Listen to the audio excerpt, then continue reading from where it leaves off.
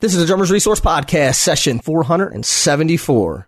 And you're listening to The Daniel Glass Show, only on Drummers Resource.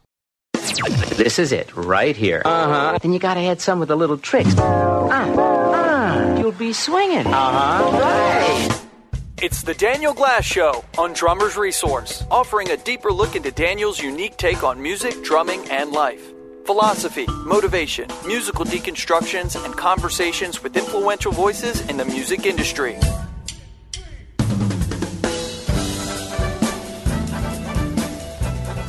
Hey everybody, it is Daniel Glass. I want to welcome you back to another episode of The Daniel Glass Show here on Drummers Resource. And I just want to take care of a couple of pieces of housekeeping before we get into today's broadcast. First, I just want to apologize. I've been AWOL from the podcast for about a month.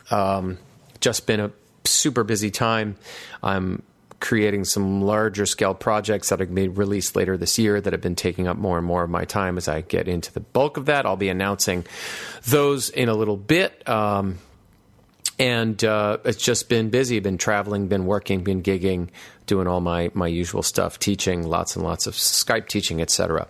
So apologies for that, but we are back and in business, and hopefully every 2 weeks I'll be releasing a new podcast here on Drummers Resource. Just also want to make mention of one more thing. We've got, I think, 9 people now signed up for the 2019 Daniel Glass New York Jazz Intensive. That is, recording date here is early March.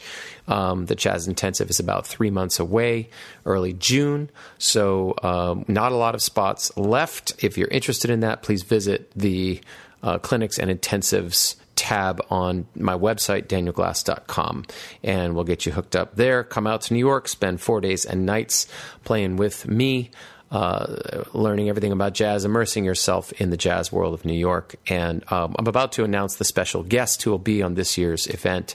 It's going to be a really incredible name in the jazz world, so I'm very excited about that. Okay, with all that said and done, I want to turn to the topic of today's podcast, which is quite timely. Just yesterday, the news came out that Hal Blaine, the legendary studio drummer and member of the fabled Wrecking Crew in Los Angeles, California, in the heyday of recording there in the 60s, 70s, that Hal had passed away. Hal was 90 years old, and it was a tremendous loss. You know, to our industry. He was truly one of the maybe last remaining living legends, at least in terms of when you think of rock and roll drumming, studio drumming, legendary, incredible number of recordings. Many people say that he's the most recorded drummer ever. I dislike that. I don't like absolutes, as you probably know, the most this or the most that or the all-time this. Being a historian, there are many drummers that could make that claim. Buddy Harman down in Nashville did 18,000 sessions, or 18,000 songs are credited to his title. Earl Palmer has, a claim to that as well, the world's most recorded drummer. So let's leave that aside. But no one can deny that Hal Blaine had an insane legacy. So, probably many of you know about Hal. You've seen tributes, you've listened to interviews, you've checked out videos on the web. And you'll no doubt be hearing a lot more as Hal is rightly so eulogized for his legendary career. So I want to pay tribute to Hal today in a little bit of a different way. I want to do it through my own personal reminiscences of Hal, of times that I personally connected with him over the years. I was able to interview him on several occasions. We became friends. I wouldn't necessarily say we were close friends, but I could call him or shoot him an email, and I'd hear back from him. And he was a very, very sweet guy. And in a way, I could sort of chart the entire course of my career in this industry, which is now getting close to being hitting the 30-year mark. Through, I can sort of look at all the different times and ways that I accessed Hal over the years, and I think it'll add a little bit more of a personal touch and also offer perhaps information about Hal or some cool stories that will add a different perspective than you're probably going to hear from a lot of the other tributes. So without further ado, this is sort of my Daniel Glass's personal tribute to Hal through my own experiences of him throughout the last almost 30 years. And we'll start in January of 1991. I had literally moved, I think I moved to Los Angeles to begin music school at the Dick Grove School of Music and to begin my formal official career as a drummer. Yes, I'm doing this. I think I moved in January 7th, 1991. School started shortly after that. It was the beginning of the new term. And I miraculously was able to get into my first NAMM show just a few weeks later. Of course, everybody knows NAMM is usually held the third or fourth weekend of January. So I had just gotten to L.A. I didn't even know what NAMM was, but I got there and, it was a little easier to get into the show back then. Somebody gave me their pass and you could just walk in, even if your pass didn't have your name on it. And so here I am, a wide-eyed kid, my early 20s, wandering around the NAMM show, just got to L.A., very exciting time. And who do I run into at a small table selling his book, The Wrecking Crew? None other than Hal Blaine. Now, unbeknownst to me, Hal's now quite famous book, it's actually called Hal Blaine and the Wrecking Crew, had only been released the previous year, 1990. So this was the first NAMM show where he was promoting it. So he had this little table, stacks of the book there. He was selling them and signing them. Now, I didn't know that much about Hal Blaine, but I had sort of been aware enough of the world of drumming and had been researching it to know who he was. So I bought a copy of the book, and Hal signed it for me. He was a very nice gent. And as I was, beginning my journey in Los Angeles, I was reading this book and learning all about the history of the recording scene in Los Angeles and this guy, Hal Blaine, and what he had done.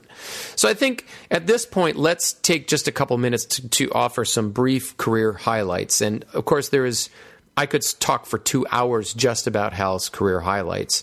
They are so ridiculous.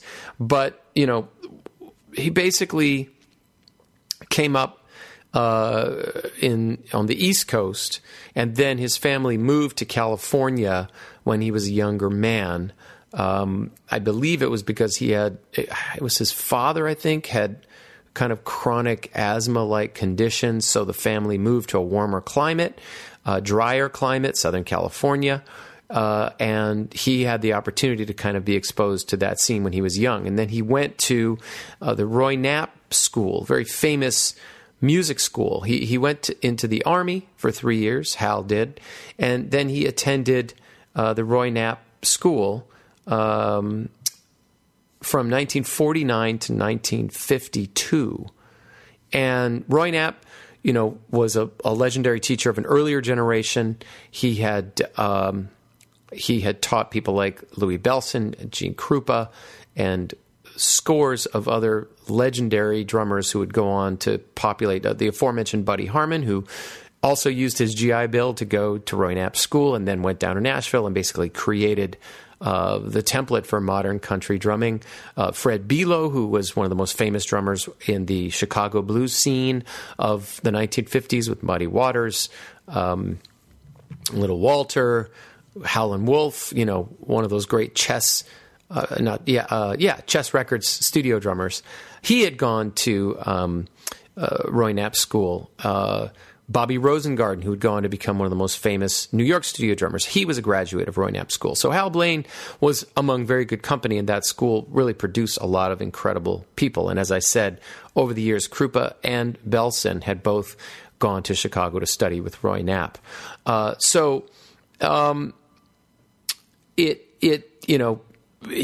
After school, that's when he went back, and then he got involved in early rock and roll and started working with Tommy Sands, who was an early sort of clean-cut rock and roll star of the 1950s. And through that led Hal into recording. And for those of you who don't know, it's a really wonderful story how the term the Wrecking Crew got established. People just sort of know of this legendary band of musicians, recording musicians in L.A. But you have to remember, at this time period, which is sort of the late 50s and early 60s, rock and roll was a very street kind of a thing. It was not, populated by music school graduates. Both the artists and the musicians who were playing this music were from the street, essentially, where it was, music from the street up. And this is very unusual because most popular music at that time had been recorded and performed by very elite, high-level studio musicians who had gone to conservatories and were classically trained, or they were trained jazz musicians. And essentially the quote-unquote artists were singers. So you had, and I've talked about this before on the podcast. You had you'd had a songwriter who would write the song. You had a singer who would sing the song. You had a musician who would perform the song. And all of these were sort of separate job headings, and did not intermingle. There was very little of what today we would call a singer-songwriter. So, however, rock and roll was all about that. It was about musicians who didn't have the technical training, but they had this energy and this new beat and were influenced by the blues in a way that captured this new young generation, baby boom generation that was coming up in American society. And indeed, the fact that it was post-World War II, this music traveled all over the world as a way for the new generation, younger generations, to grab onto a music that was different than their parents' music, different than what had come in the past.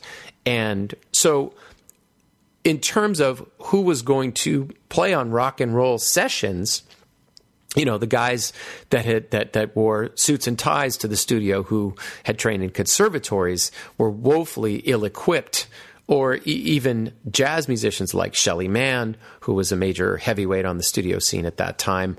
But he had come up playing in the big bands, Woody Herman, et cetera, and was not really, rock was not something, it was not a natural vocabulary that spoke to either of those generations.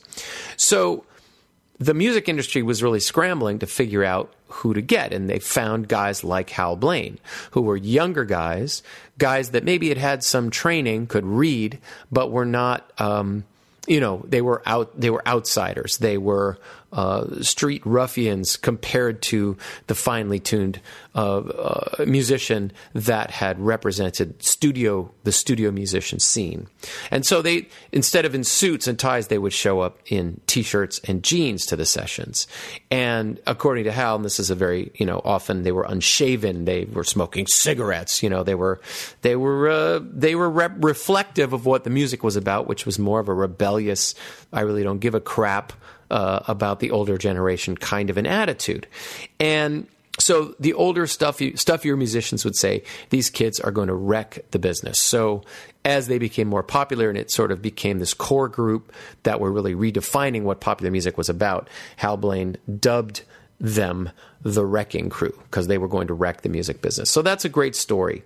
And so, starting in the sort of the late 50s into the 60s, into the 70s, Hal and the Wrecking Crew really completely defined the sound of rock and pop music.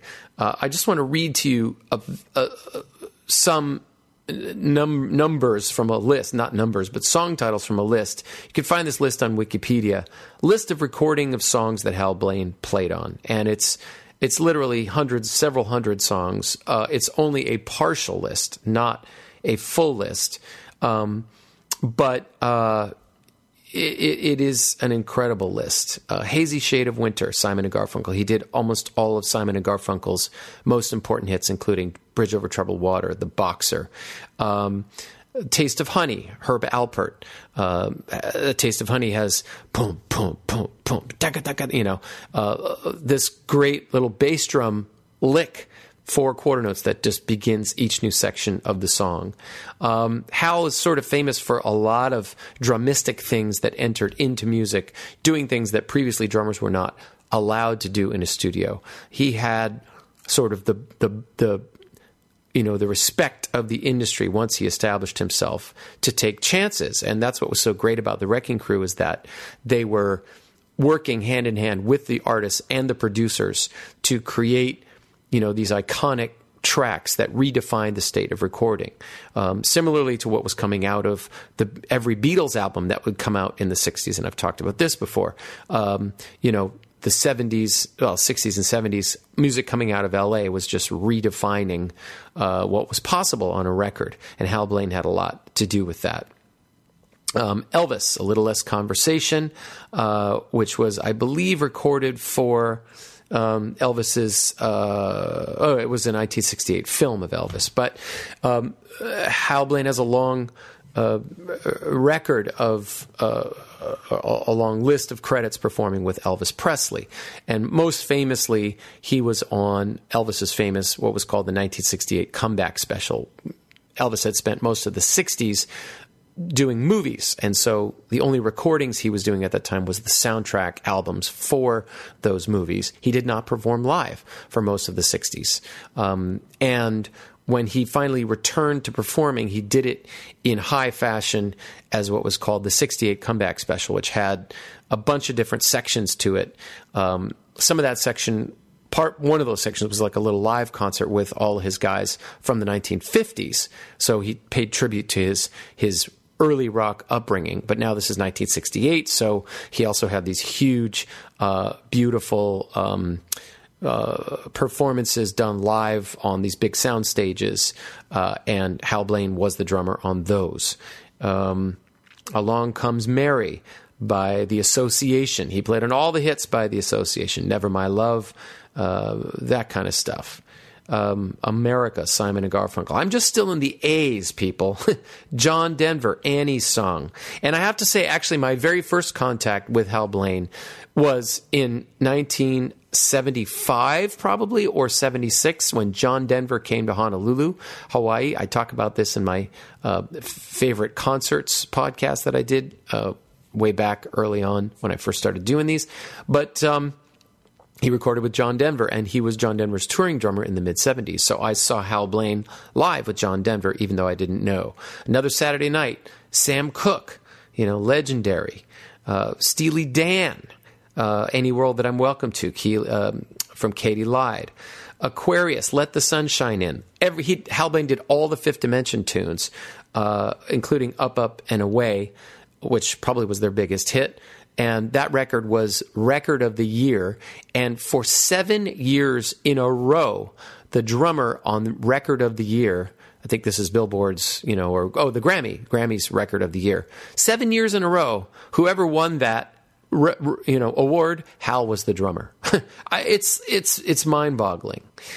Johnny Rivers, he did all the important Johnny Rivers stuff during those eras.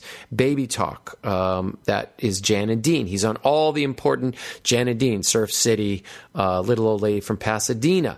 The Beach Boys, of course, one of Hal's primary associations was with Brian Wilson. So he did a lot of the important Beach Boys stuff. He played on Pet Sounds. He did a lot of their early hits. He also was majorly associated with Phil Spector. So all the Phil Spector stuff, the Ronettes, Ronnie Spector, and the Batman theme. Be My Baby, that was the Ronettes. And so all the Phil Spector stuff, the Wall of Sound, the Righteous Brothers, they were part of that Wall of Sound. He's on all the Righteous Brothers stuff. It just goes on and on. He was on California Dreamin', the Mamas and the Papas. California Girls, the Beach Boys. We're up to C now at this point. I Can't Help Falling in Love, 1961, Elvis, Blue Hawaii. So he played on a lot of the Elvis movies, along with, and this is another great little factoid, Elvis made, I think, 33 films. And the reason I know that is from my extensive time hanging out with Buddy Harman, again, as I said, the Nashville drummer. And Elvis was very loyal to his early band, so even though he was no longer performing with that band once he went into the Army, he featured Scotty Moore, the guitar player, DJ Fontana, the drummer, and he brought along Buddy Harman, who by that point, the early 60s, had established himself as the most important drummer in Nashville. And of course, Elvis, living in Memphis, was not far from Nashville. He was very connected to the recording scene in Nashville. And they would come out to LA to record the movie soundtracks, and they would use Buddy Harman and DJ Fontana on drums, sometimes together, sometimes separately. And if it was stuff that they couldn't handle, they would bring in West Coast guys like Hal Blaine. So, Hal was already around for a lot of those kind of sessions. Let's see. I'm just Cracklin' Rosie, Neil Diamond, another huge hit. That was a Wrecking Crew song. Do Run Run, which I believe was the Crystals. Huge girl group song remade by Sean Cassidy in the 70s when I was a kid. Ha, ha, ha. Daddy, Don't You Walk So Fast, Wayne Newton. The list just goes on and on and on. All the Mamas and Papas stuff. I'm just trying to find some more important tunes. So then he did Everybody Loves Somebody, Dean Martin. So it wasn't just rock and roll. It was some of these great singers too. He's on Strangers in the Night, Frank Sinatra. Legendary recordings. Faking It, is that? No, that's also Simon and Garfunkel. Just a few more here. Good Vibrations, classic Beach Boys, probably one of the most iconic songs of the late 60s that established the Beach Boys in a much more serious way. Half Breed, Cher. So he did all the Sonny and Cher stuff, or a lot of that. Help Me Rhonda, there's the Beach Boys again. Homeward Bound, Simon and Garfunkel. I Am a Rock, Simon and Garfunkel. All their big hits. It's Hal Blaine. Give me just a sec. I keep going. If I Were a Carpenter, Bobby Darin. Huge Bobby Darin hit. It Never Rains in Southern California. And just dropped in to see what condition my condition was in, a band called The First Edition that had a very young Kenny Rogers. You might not recognize the title, but if you heard the song, you'd be like, yeah, I know that song. Let's see. The Lonely Bull, more famous Herb Alpert. The Partridge Family. Captain and Tennille, Love Will Keep Us Together. That was one of those 7 in a row record of the year. MacArthur Park, the original version, Richard Harris. Incredible song before Donna Summer did it. Make Your Own Kind of Music. Barry Mann and Cynthia Weil. That's a great tune. Monday, Mr. Tambourine Man, The Byrds. Right? So it just goes on and on and on. And I'm just trying to scroll through this list here and see if I can find any other. He's on the original cast recording of the Rocky Horror Picture Show. How about that? That's pretty amazing. Secret Agent Man, that's Johnny Rivers. Sloop John B., the Beach Boys. There's a song called The Snake by Al Wilson, which we'll talk about a little bit later, from 1968. That was also, you may not know it, but it was a very, very important tune. Fifth Dimension, all their stuff. Strangers in the Night, Sinatra, again, John Denver. These Boots Are Made for Walking, Nancy Sinatra. Epic, iconic 60s hit. He's on that.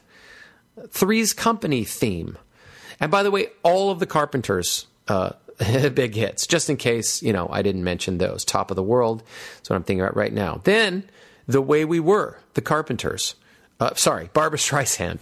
One of her most absolutely famous hits. Hal is drumming on it. Ventura Highway by America. It's just and then Wichita Lineman. Amazing song by Glenn Campbell, who was also a member of the Wrecking Crew. And Jimmy Webb was the guy who wrote that song. Very famous writer. He wrote Up and Away for the Fifth Dimension. He wrote MacArthur Park. He wrote Wichita Lineman. Everyone Knows It's Windy. The Association again. A great tune. Wouldn't It Be Nice? The Beach Boys. And Young Girl, Get Out of My Heart. Gary Puckett and the Union Gap. My love for you is way out of line.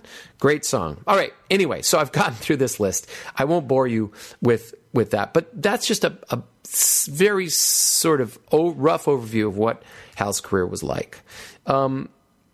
So let's move on to my next date, because I'm still on the first date, which was 1991. So I do want to finish up by saying that, not finish up, but finish up this date by saying that after the NAMM show, I went back to music school, and I told one of my teachers, I told everybody I'd met Hal Blaine. And, you know, one of my teachers was like, yeah, you know, Hal's cool. He did a lot of stuff back in the day, but I just saw him at the Baked Potato. He's kind of like an old fart the way he plays now. It's not really very hip. And I sort of was like, yeah, because when I go to the Baked Potato, want to see Vinnie Colaiuta and want to see Jeff Porcaro and, you know, these much more sophisticated, fancy drummers. And so I sort of made note of that, put it on the back burner, and I moved on. And I moved on with my life and my career.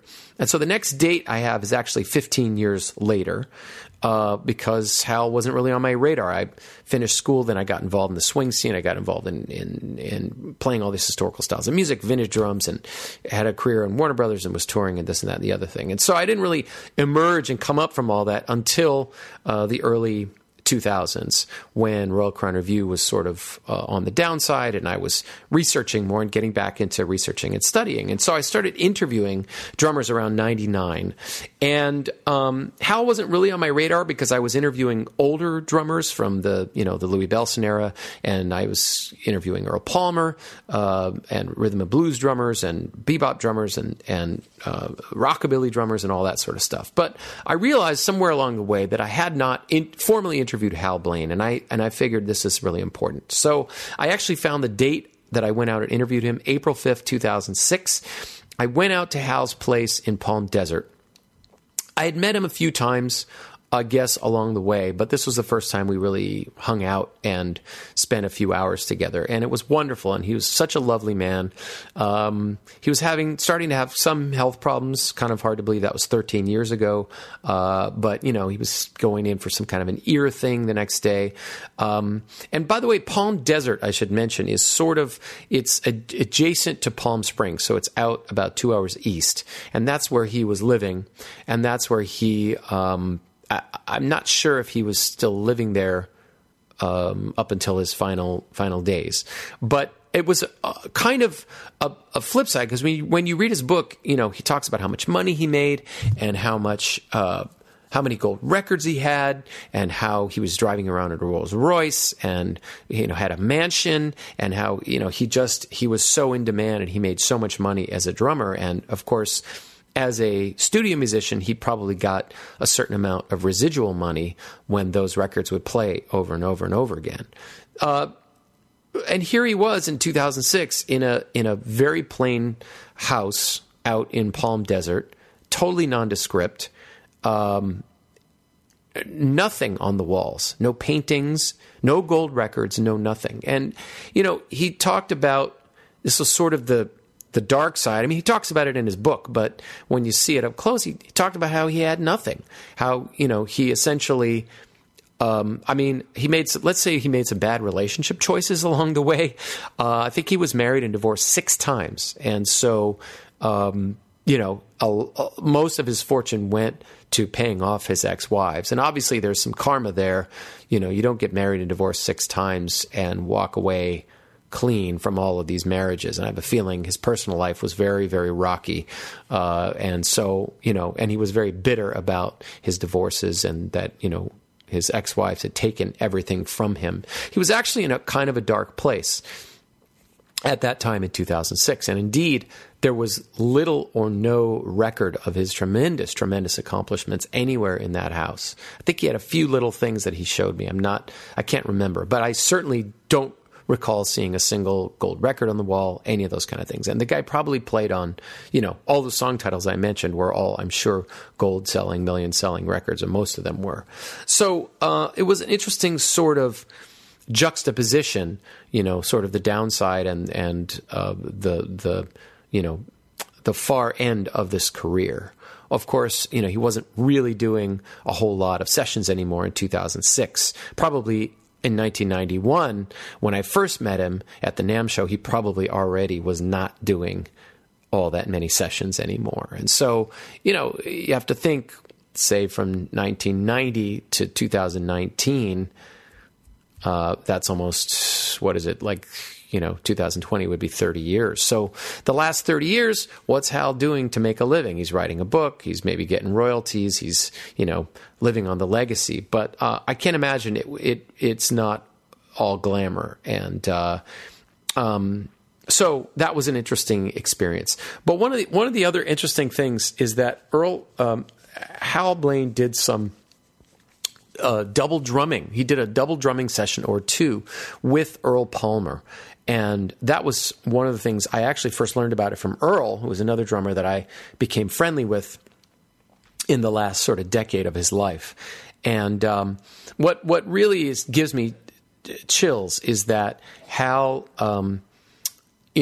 lived actually pretty close to Earl. Earl had retired in either Banning or Beaumont, which are these sort of subdivisions somewhere near Redlands, which is also on the way to Palm Springs. So, a lot of these sort of giant retirement communities for seniors there. And Earl had also had a lot of troubles in financial troubles and troubles with drugs and other things in the latter decades of his life. But he and Hal were friends. And I remember one time I was interviewing Earl at his place out in Banning or Beaumont, and he got a call from Hal. And I'm sitting there like, just being a fly on the wall listening to this conversation going, man, I am sitting in Earl Palmer's house listening to him have a conversation with Hal Blaine. It was just like mind exploding, totally surreal moment. But they had done some double drumming together during the Wrecking Crew period. Of course, Earl was also a member of the Wrecking Crew. In fact, he had gotten to L.A. a few years before Hal and was already established when Hal came to town. And some of Hal's earliest work were rock and roll sessions that Earl was not able to do. So they were very good friends and had remained so. I believe the double drumming stuff was on I want to say either a Jan and Dean track or a Righteous Brothers track. I'll try to put the definitive answer in the show notes. But I'll talk more about that later and definitely give you a way where you can find out from Hal himself about that. I asked him about that on a live internet radio program that I'll be talking about.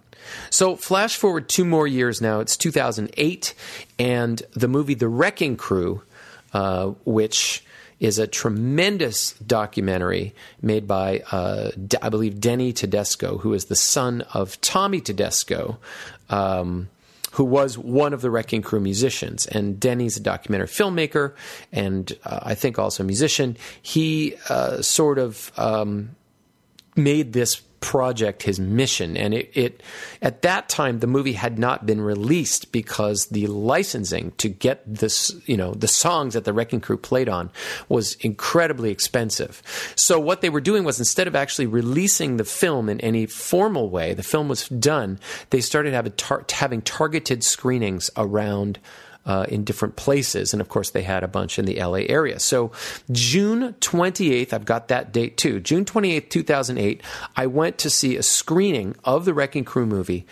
It literally had just been completed, or was, in a state where it could be shown publicly. Gotten the editing, close enough that it was basically a finished product.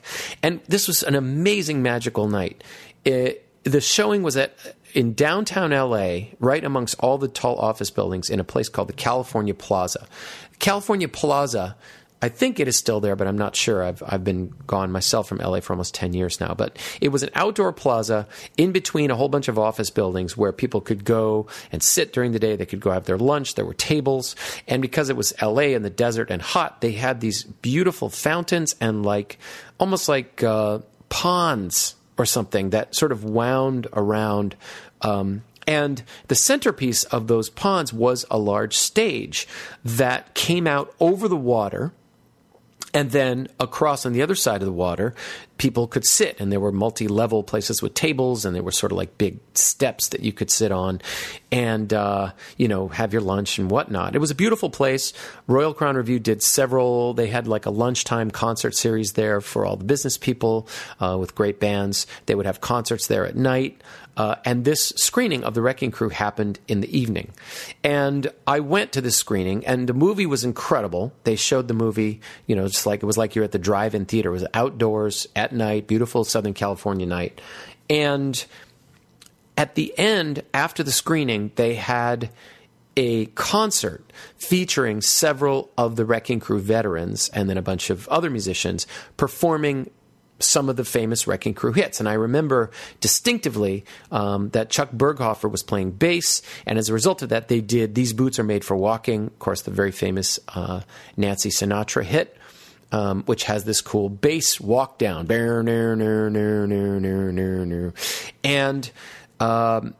And then they also performed California Dreaming, which, of course, is the famous Mamas and Papas hit. And these were just two examples of songs that the Wrecking Crew had played on. So the three original Wrecking Crew members that were there, Don Randy, piano player, who would go on to open the famous Baked Potato in North Hollywood, which is still open today. I think his son Justin Randy operates it, but Don Randy is still around, and he used to always be hanging out at the Baked Potato. So every time you'd go to the Baked Potato, you were experiencing the legacy of the Wrecking Crew. Chuck Berghofer, the bass player, as I mentioned, who's actually an extraordinary jazz bass player, but he played on a lot of these hits, and Hal was there. And I got a picture of Hal, myself and Hal, that day, that a friend of mine posted on his Facebook page just yesterday. A guy who's a recording engineer, Paul. I will not give you his last name, but and I said, "Oh, you were the guy that took that picture," and it's a great picture of Hal and I. So I'm using it as the photo for this tribute podcast. Now, the reason I mention all this is that it was at this moment when the first notes of These Boots Are Made for Walking kicked in, and it sounded just like the record, and it sounded phenomenal. It was at that moment that I expunged the words of my music school teacher from 17 years earlier. Hal, he's just playing like an old fart. Now he's just an old man, and yeah, whatever. He's kind of, past his time. It's cool and all, but... And with 17 years of drum history, perspective, and research and interviews and really understanding and digging into these old records and playing older styles of music myself, suddenly it was like a light bulb went on. I mean, that Hal truly was the master of this stuff and a master of drumming. I think there's only one other time I sort of had a similar experience, which is one of the first times I saw Bernard Purdie play in the hotel lobby. I think it was at the Hilton at the NAMM show, also fairly shortly after I got to LA. And he was playing with a band, and they were playing like some kind of soul funk stuff. And it was just like, holy crap, this sounds exactly like those records. Exactly. Like, when you just get it, you go, okay, now I understand why this guy is the legend and the genius that he is. So light bulb went on. I got it. Let's jump now 4 more years later to 2012. And I am shooting my Century Project DVD. We shot it in 2012. I think it came out in 2013. For those of you that know of it or maybe don't know of it, it is a 100-year a look at 100 years of the evolution of drumming. And it starts in 1865 at the end of the Civil War and takes you all the way up to 1965 and the British invasion. And the reason why I created this was to sort of bookend the story of the drum set. In 1865, there really was not a drum set to speak of, at least the way we think of a drum set today, but that's when the origins of it were really starting to come together. And by 1965, certainly the story of the drum set doesn't end there, but the blueprint that was created by that point is really the blueprint that we still follow when we set up a drum set, the different parts of the drum set, how we use them, particularly in like a rock and pop situation. And, even though we've electrified drums and the sets have gotten enormous and they've gotten minimal and we've added 15 pedals and, pads and triggers and all that, basically the drum set is still the same instrument it was in 1965. And if you want to argue with me about that, I welcome your attempts to do so, because I'm going to stuff it. I feel very strongly about this point, but I always love discussing things with people, and I am proven wrong all the time, and that's fine. The reason I bring up the Century Project and Hal Blaine is that when I was beginning to put the dates together to actually shoot it, I sort of was letting people know in the vintage drumming community and the classic drumming communities and the drum history communities and all this kind of stuff. And lots of amazing things fell into my lap shortly before shooting the Century Project, sort of as if by magic. as if the universe or God knew, I was about ready to commit this thing to video, and I wasn't going to have. I needed all the help I could get. And so lots of things dropped into my lap just before shooting that were kind of miraculous. And one of them is that I was contacted by a student of mine who said, yeah, I don't know if you know this, but Hal Blaine had a big band in the 70s, and he had these really cool band fronts, meaning those music stands of the kind they used to have in the swing era where the band, the music stands would actually be little... I don't know how you'd call them, but they call them band fronts. And it's where you put the music, but they would have the logo of the band. They would have, maybe they could light up, a whole bunch of different varieties of what these looked like. And the band fronts for Hal Blaine's big band, which, by the way, never actually gigged,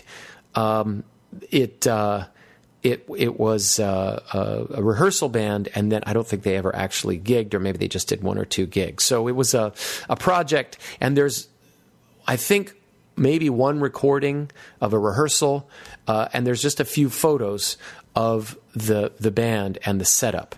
And a friend of mine, a student of mine, as I mentioned, said, I've got 4 of these that he had picked up. They were at a place called Drum City, which was run by a guy named Roy Hart, who actually was one of the first drummers that I interviewed when I started interviewing the older drummers back in '99. And Roy Hart had several of these bandstands at his music store. Drum City was in Hollywood, right around the corner where the Flow Drum Shop is now. It was on Santa Monica Boulevard, right around the corner from Vine. And it was like a museum. I went in there a bunch of times, found some really cool old vinyl, and talked to Roy, interviewed Roy Hart, who was the proprietor. Roy had been a partner with Remo when in Drum City. Remo was a part owner of that, Remo Belli, and Remo left Drum City and then went on to create Remo Drumheads in the late 50s. So these things keep stretching farther and farther back, and I could go on with all this kind of information all day because this is what I love talking about. But needless to say, when Drum City closed, my student Max inherited these 4 band fronts from Hal Blaine's big band. And he said, do you want to use these in the Century Project? And I said, are you frickin' kidding me? Of course I do. So if you look and watch the Century Project, all of the band sequences that sort of are designed to look like a big band, even though the largest number of horns we have on stage at any one time is 4. I think that was partly because I only had the 4 band fronts. And these band fronts were super heavy. They were made of plywood or something along that line. But they're designed to look like blue sparkle floor toms that have sort of been cut in half. So if you imagine a semicircle coming up about, say, 3.5, 4 feet off the ground, and then a front that you would drop on top of them. And your music would set on those. And they all had giant outlet boxes where you could plug in stuff, and they could all be chained together. You could connect through, extension cords, all of them together. So you plug one in, and they all had power where you could plug, you could put a light, a stand light. It was probably a total fire hazard. But, and actually one of the horn players, I think it was the banjo player, dropped one of those stands on his foot, and I thought I was going to get sued during the making of this production because his foot was swollen up pretty bad. But amazingly, we got through it, and the Hal Blaine band fronts are memorialized in the Century Project. So I'm very proud of that. I'll put either a link to a video or a clip in the show notes. You can go check that out. So flashing forward some more now. Well, it's actually the same year, 2012. I get involved with the guys at Hudson Music and with Steve Smith and with Joe Bergamini. And we start putting together the book, The Roots of Rock Drumming. I was super prolific as an author and a DVD producer. I think between 2011 and 2013, I put out 2 books and 2 DVDs alone in those 2 years. It was insane. But, of course, the book The Roots of Rock Drumming was interviews with 23 of the legends of rock drumming, and Hal Blaine was one of those. Now, I did not do that Hal Blaine interview. Steve Smith had done that. But I got the transcripts as the editor of the book. I got the transcripts of all 23 interviews, 2 of which were interviews I had conducted, and the rest had been done either by Steve Smith or Rob Wallace or Paul Siegel. And so, I then got another deep dive into Hal, and the information that I culled out of this interview was incredible. And I'll just tell you a couple of quick tidbits that I learned from this interview. The first is the disco beat, what we call the disco beat. And I had not realized this, but according to Hal Blaine, he pioneered what we call the disco beat, which is, of course, a beat that became very popular in the mid-'70s with the rise of disco. It's a 4-on-the-floor beat, and you open and close the hi-hat rhythmically. And, of course, there's the 16th note version where instead of just playing 8th notes on the hat, you play 16th. So, right? So, guys of my generation who came up in the 70s and the 80s, that was when you went and took drum lessons, that was a stock beat that you learned. And it's used in a lot of other styles other than disco. But prior to, disco, of course, had its heyday in the mid-'70s. But earlier than that, Hal Blaine began experimenting with this idea of opening and closing the hi-hat. And that was not something, believe it or not something that was done on recordings. Jazz drummers were sort of ding, ding, ding, ding, ding, ding. You might hit it and open and close it once here or there. But according to Hal, most rock producers did not like that effect, that tsk, tsk, right, of the opening and closing hi-hat. They said it sounded like white noise, which is interesting because, it would go from being something producers hated to being something that every producer had to use within like a 10-year period. So in 1966, there is a recording that Hal did with Johnny Rivers, who of course was a big rock star of the second half of the 60s and early 70s. His biggest hit in the 70s was the Rockin' Pneumonia and the Boogie Woogie Flu. In the 60s, he did Secret Agent Man. He was a rock singer, kind of light rock, I guess you could say. He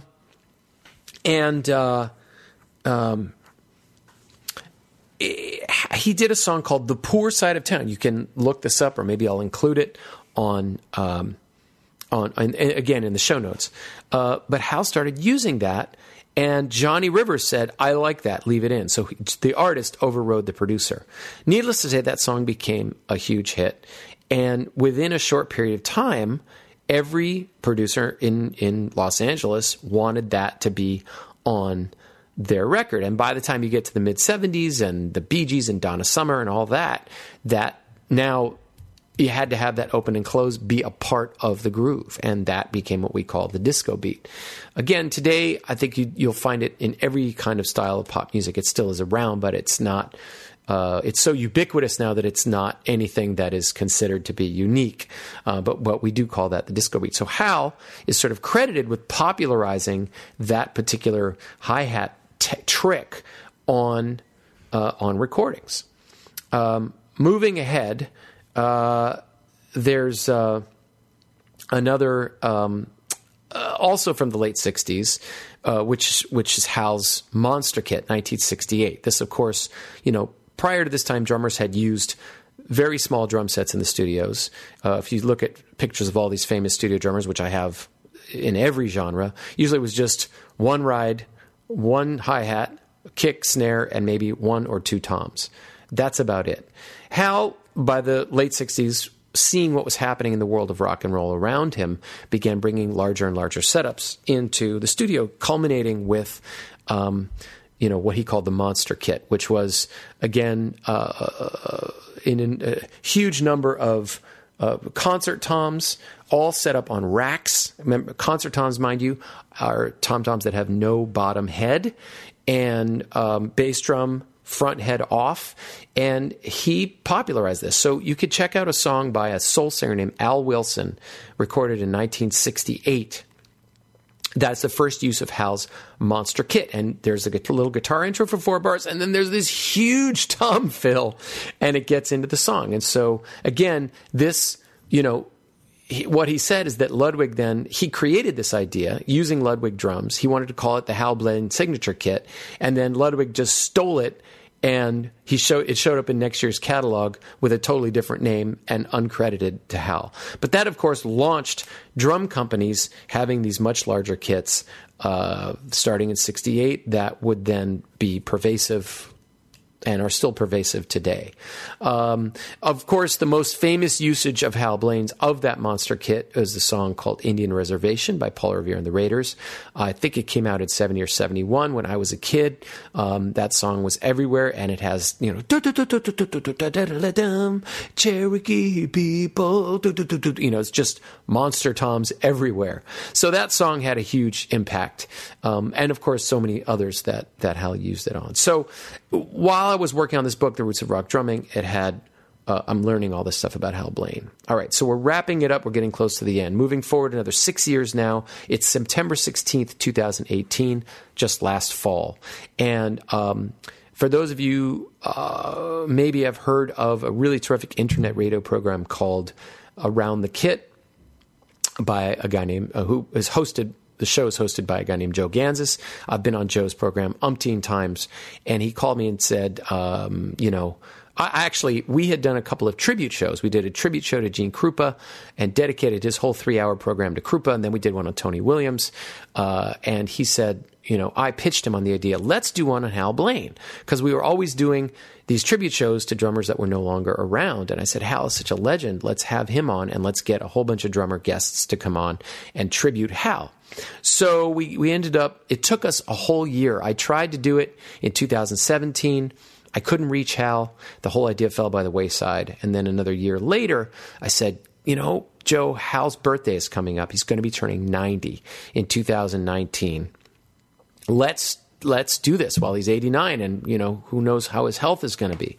So I ended up getting a hold of Hal. He was totally down to do it, and we had Greg Bissonette, Kenny Aronoff, Steve Smith, Don Lombardi, the founder of DW, and many other great drummers. Dennis Dykin from the Smithereens, who wrote a terrific article about Hal in Modern Drummer. Rob Wallace, who was one of the founders of the collective and is still today the owner of Hudson Music, the great, created all these wonderful DVDs, drum DVDs.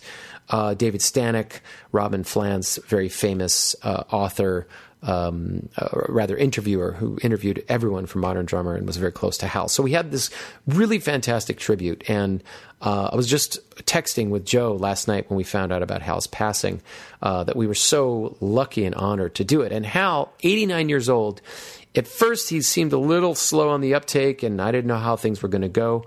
And then he got into it and talked for 3 hours with his guests. Everybody comes on. You just call in from wherever you are, and you can hear the whole thing. So I'm going to put the link up to that, because you get to hear Hal tell his own story and interact with all these wonderful guests who were tributing him. And it was just a very special night. And what really knocked me out about Hal was that for someone who had such an incredible legacy, he had absolutely no qualms about, he had no ego. He was totally humble, giving credit to everyone else, and was just such a beautiful person, such a beautiful man, such a mensch, as we would say in Hebrew, such a solid character. It just really blew me away. He was, with this legacy and all he had been through, he was just super grateful and had such wonderful nuggets of wisdom. So I encourage you all to check that out. And this tribute's going to wrap up right now, because I actually have to get out the road, do a sound check. But yesterday, I found out that Hal had passed away. And I found out at around 6 o'clock in the evening. I was devastated, of course. He was old. He was 90. And luckily, they had a big party for him at NAMM this year. There were tributes. It was really a beautiful thing. But it was sudden, and I don't think anybody was expecting it. So the tributes were starting to fly. And this is a real chicken skin moment, because I found out as I was getting ready to go to my Monday night gig at Birdland. And I get to Birdland, and I posted something and changed my profile picture, a shot of Hal and I. And we start the show, and the very first song was a mashup that our piano player had put together, an arrangement of a famous Sinatra song, Fly Me to the Moon, along with Up, Up, and Away, Fifth Dimension. Hal Blaine had played on it. Bing, light bulb goes off in my mind. The next person, that was the first song of the night. The second song of the night, they have guest artists all the time, was a woman named Jenna Esposito. She's a regular, and she brings up a chart of Be My Baby, which is Ronnie Spector and the Ronettes, famous Phil Spector song, girl group tune of the 60s. And it includes this iconic intro by Hal Blaine. Boom, boom, boom, bah, boom, boom, boom, bah. So I'm like, oh my God, the first two songs of our night here at Birdland, and they both are famous, iconic Hal Blaine performances. So after that song, I actually stopped the show and asked the host if I could share a little bit about Hal Blaine, and I was lucky enough to tell a room full of people at Birdland about Hal's legacy, and it was just an absolutely beautiful moment and a great way to kind of wrap up this entire tribute. So there it is, 1991, January 91 to March 2019, my reminiscences of Hal Blaine. I hope you enjoyed this. Hal's a powerful, wonderful figure. Do everything you can to listen to his music because it is obviously still all around us. We hear it all the time. And he really was not only an incredible visionary as a drummer, but also as a human being. So I leave you with that, and I thank you. If you enjoy this, please follow me on Facebook, Daniel Glass, Drummer, Author, Educator. I'm on Instagram.